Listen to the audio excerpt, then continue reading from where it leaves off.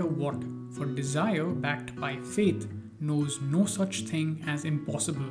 Hi, this is your host Arjun. I'm a functional medicine health professional and personal trainer, and I'm here to motivate and empower you with knowledge that'll help you to regenerate your health and align with your higher vision.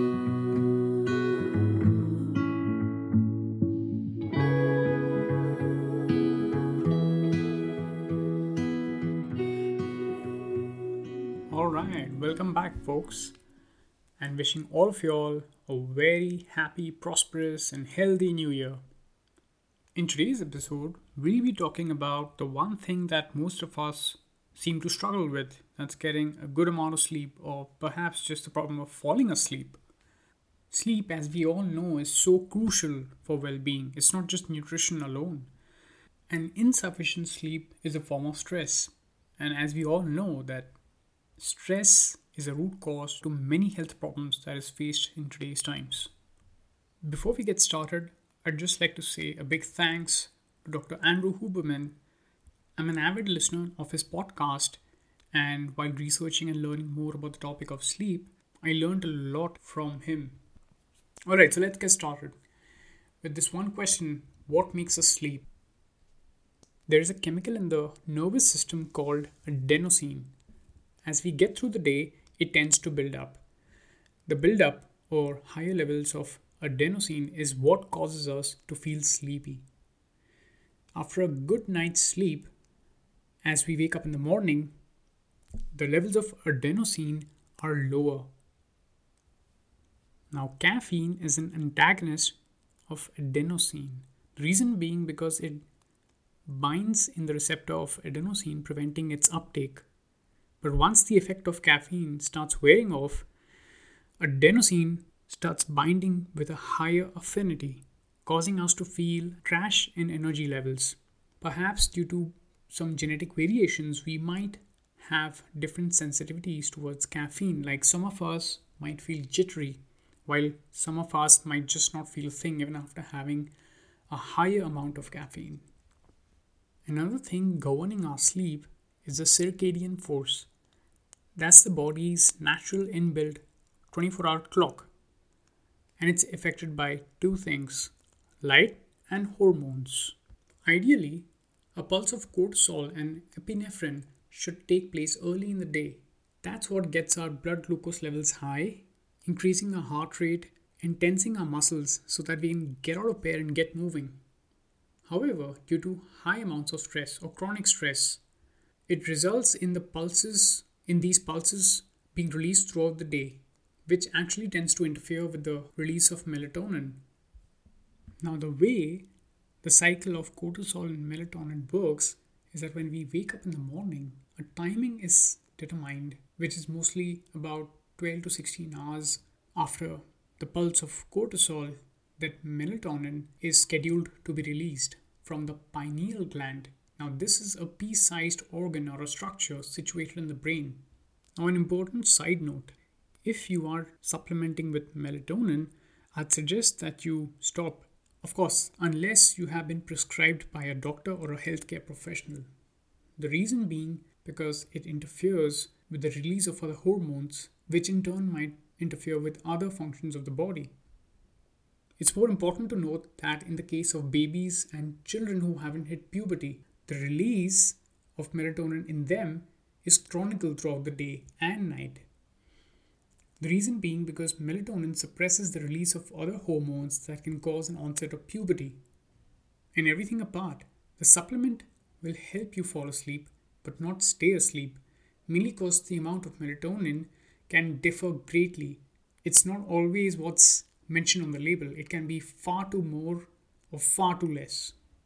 Now let's have a look at how light has a role to play in the scheduling of the body's natural clock. Okay, just before I continue, I'd like to say that I might sound a little different because I've just shifted rooms in the house. Alright, so getting back to where we were, light enters the eyes, basically the retina, and inside the eye are these neurons called retinal ganglion cells. They get activated by light, and they communicate with the central clock, which is located at the roof of the mouth. It's called the supraschematic nucleus. And this is connected to every cell and organ and helps them clock in all the other cells and tissues. So if the cortisol and melatonin rhythm are disrupted, it has negative implications on not just cognitive function but cardiovascular health and metabolism as well. In fact, yes, it does play a role in depression and dementia as well. Ideally, the retinal ganglion cells respond to a certain quality of light, which is the right contrast to the blue and the yellow spectrum, which we get during sunrise, within an hour or two of sunrise actually, when the sun is low in the sky at a low solar angle. In a way, artificial light kind of has similar effects, but yeah, we'll get to that in a minute. So what we need ideally is to get sunlight in our eyes first thing in the morning, but that doesn't mean burning your eyeballs with strong direct unbearable sunlight. Please don't ever do that. First of all, you don't even need to look at the source of the light directly. So once the sun is overhead, like about at 8 a.m. or 9 a.m., the quality of light shifts. It's different. The spectrum is different. And we are unable to get that priming of the cortisol melatonin cycle. Another thing to note is that the neurons cannot distinguish between sunlight and artificial light. But the sunlight has that right quality of light which I mentioned, which is required in order to set the cortisol pulse. So how much time you need to spend outside in the sun? Oh yeah, with that, another important thing that I'd like to remind you all. The place from where you experience the sunlight exposure matters a lot. So let's say if you're viewing the sunlight from sunglasses or through a window or a windshield of a car or its side windows, yeah, it's not going to be that effective. Even if it's early in the morning, just the way it's supposed to be. Of course, I mean, you need to have high amounts of exposure for that. But anyways, what I mean to say is you don't have to compromise your safety. Let's say you're driving a car and it's important to wear sunglasses, or you have any problems or issues with your eyesight, or you have an eye disorder or degeneration of some sort, or any issue. In such cases, it's best to avoid bright lights and follow the doctor's advice.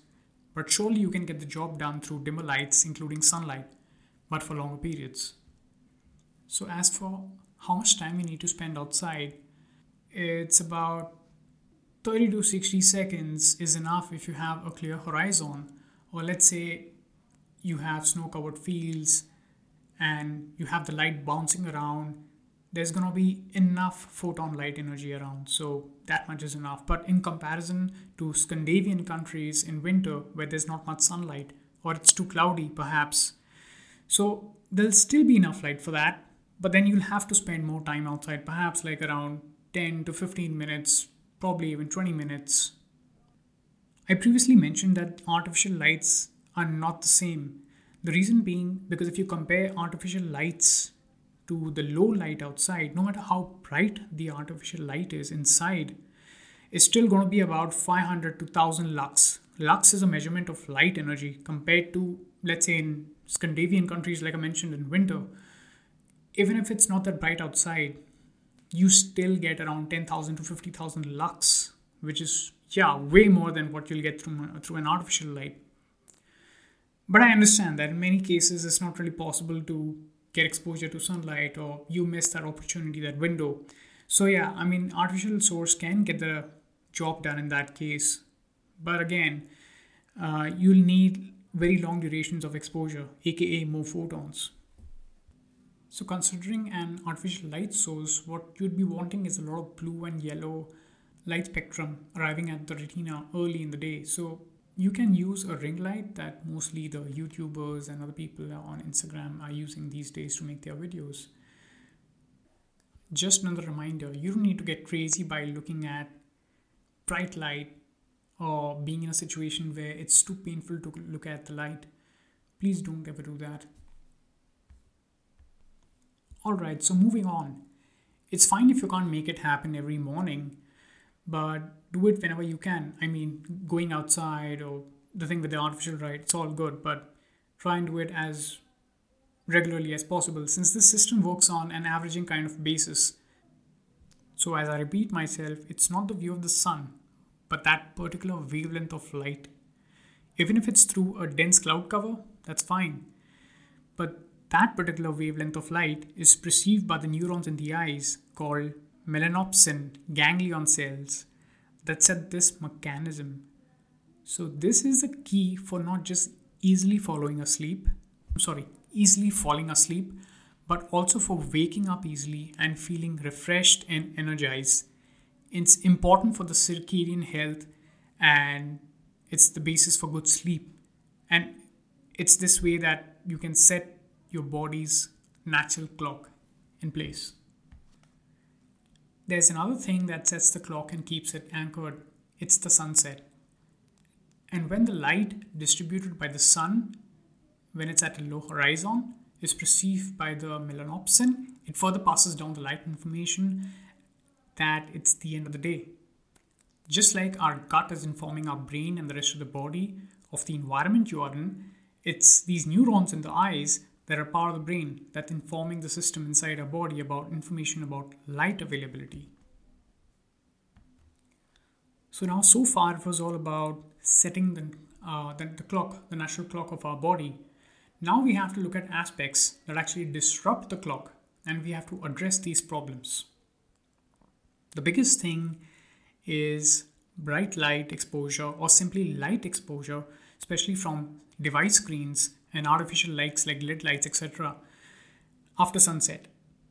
Since we live in a modern world, I know that's kind of not possible to avoid, but let's discuss a few steps that we can still take and be in a better position.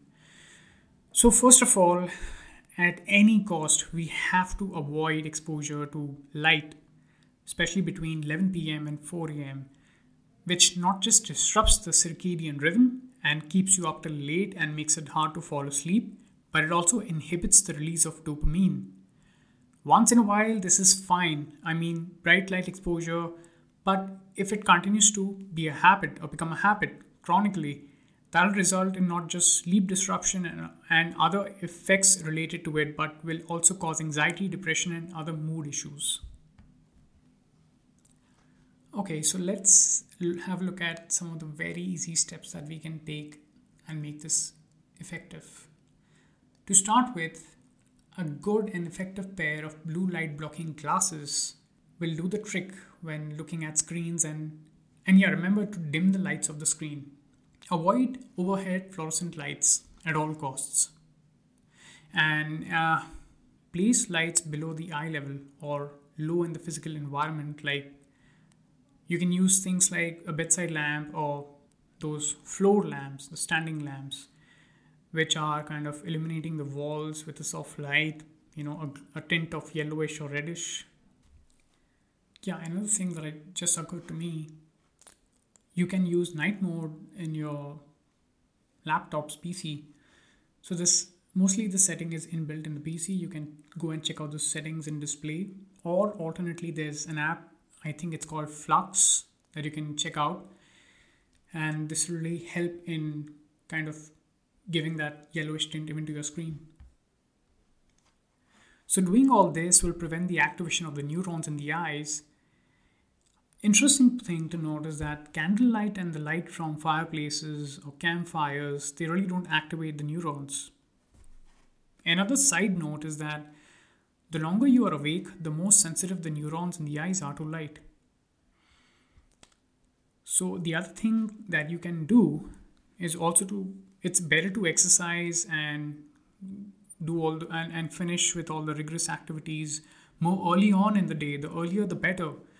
And also having your last meal of the day early on, or at least like 3 hours before sleeping, would help, not just for sleep but also for digestion and maintaining that nice overnight fasting window for your migrating motor complexes to do its thing.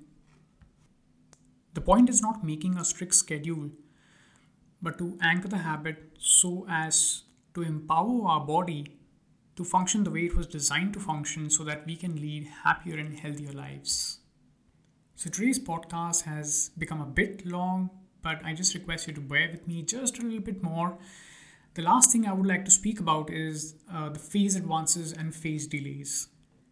If we see light later in the day or in the middle of the night, your brain will perceive it as morning light, and it will result in you getting sleep pretty late and getting up late as well, which is referred to as phase delays. And in this case, you'd want to phase advance your clock by exposing yourself to light even before waking up. And you can do that by keeping the curtains drawn for morning light to illuminate your room, or by timing your light to automatically switch on 45 minutes before you wake up. The reason why this will work, because light can penetrate the eyelids and reach the neurons and activate it, provided of course that your closed eyelids are not further covered. And while also making sure that you're keeping the light exposure levels really low at night. Basically by following what we just discussed earlier. Alright, so with that we come to an end of today's episode. Now there can be other problems that are affecting sleep or that is affecting sleep, but mainly this is a good place to start. Especially whether we have other problems or not, irrespective of that, it's always better to set our circadian rhythm in place. So I'll be seeing you guys tomorrow with another episode. Till then, take care, stay healthy, stay happy. If you'd like to keep in touch, subscribe to the newsletter. For more personalized support, you can start by scheduling a free call with me. If you find what I do helpful, you can support the show by becoming a patron. All links can be found below in the show notes. Until next time, stay healthy, stay happy.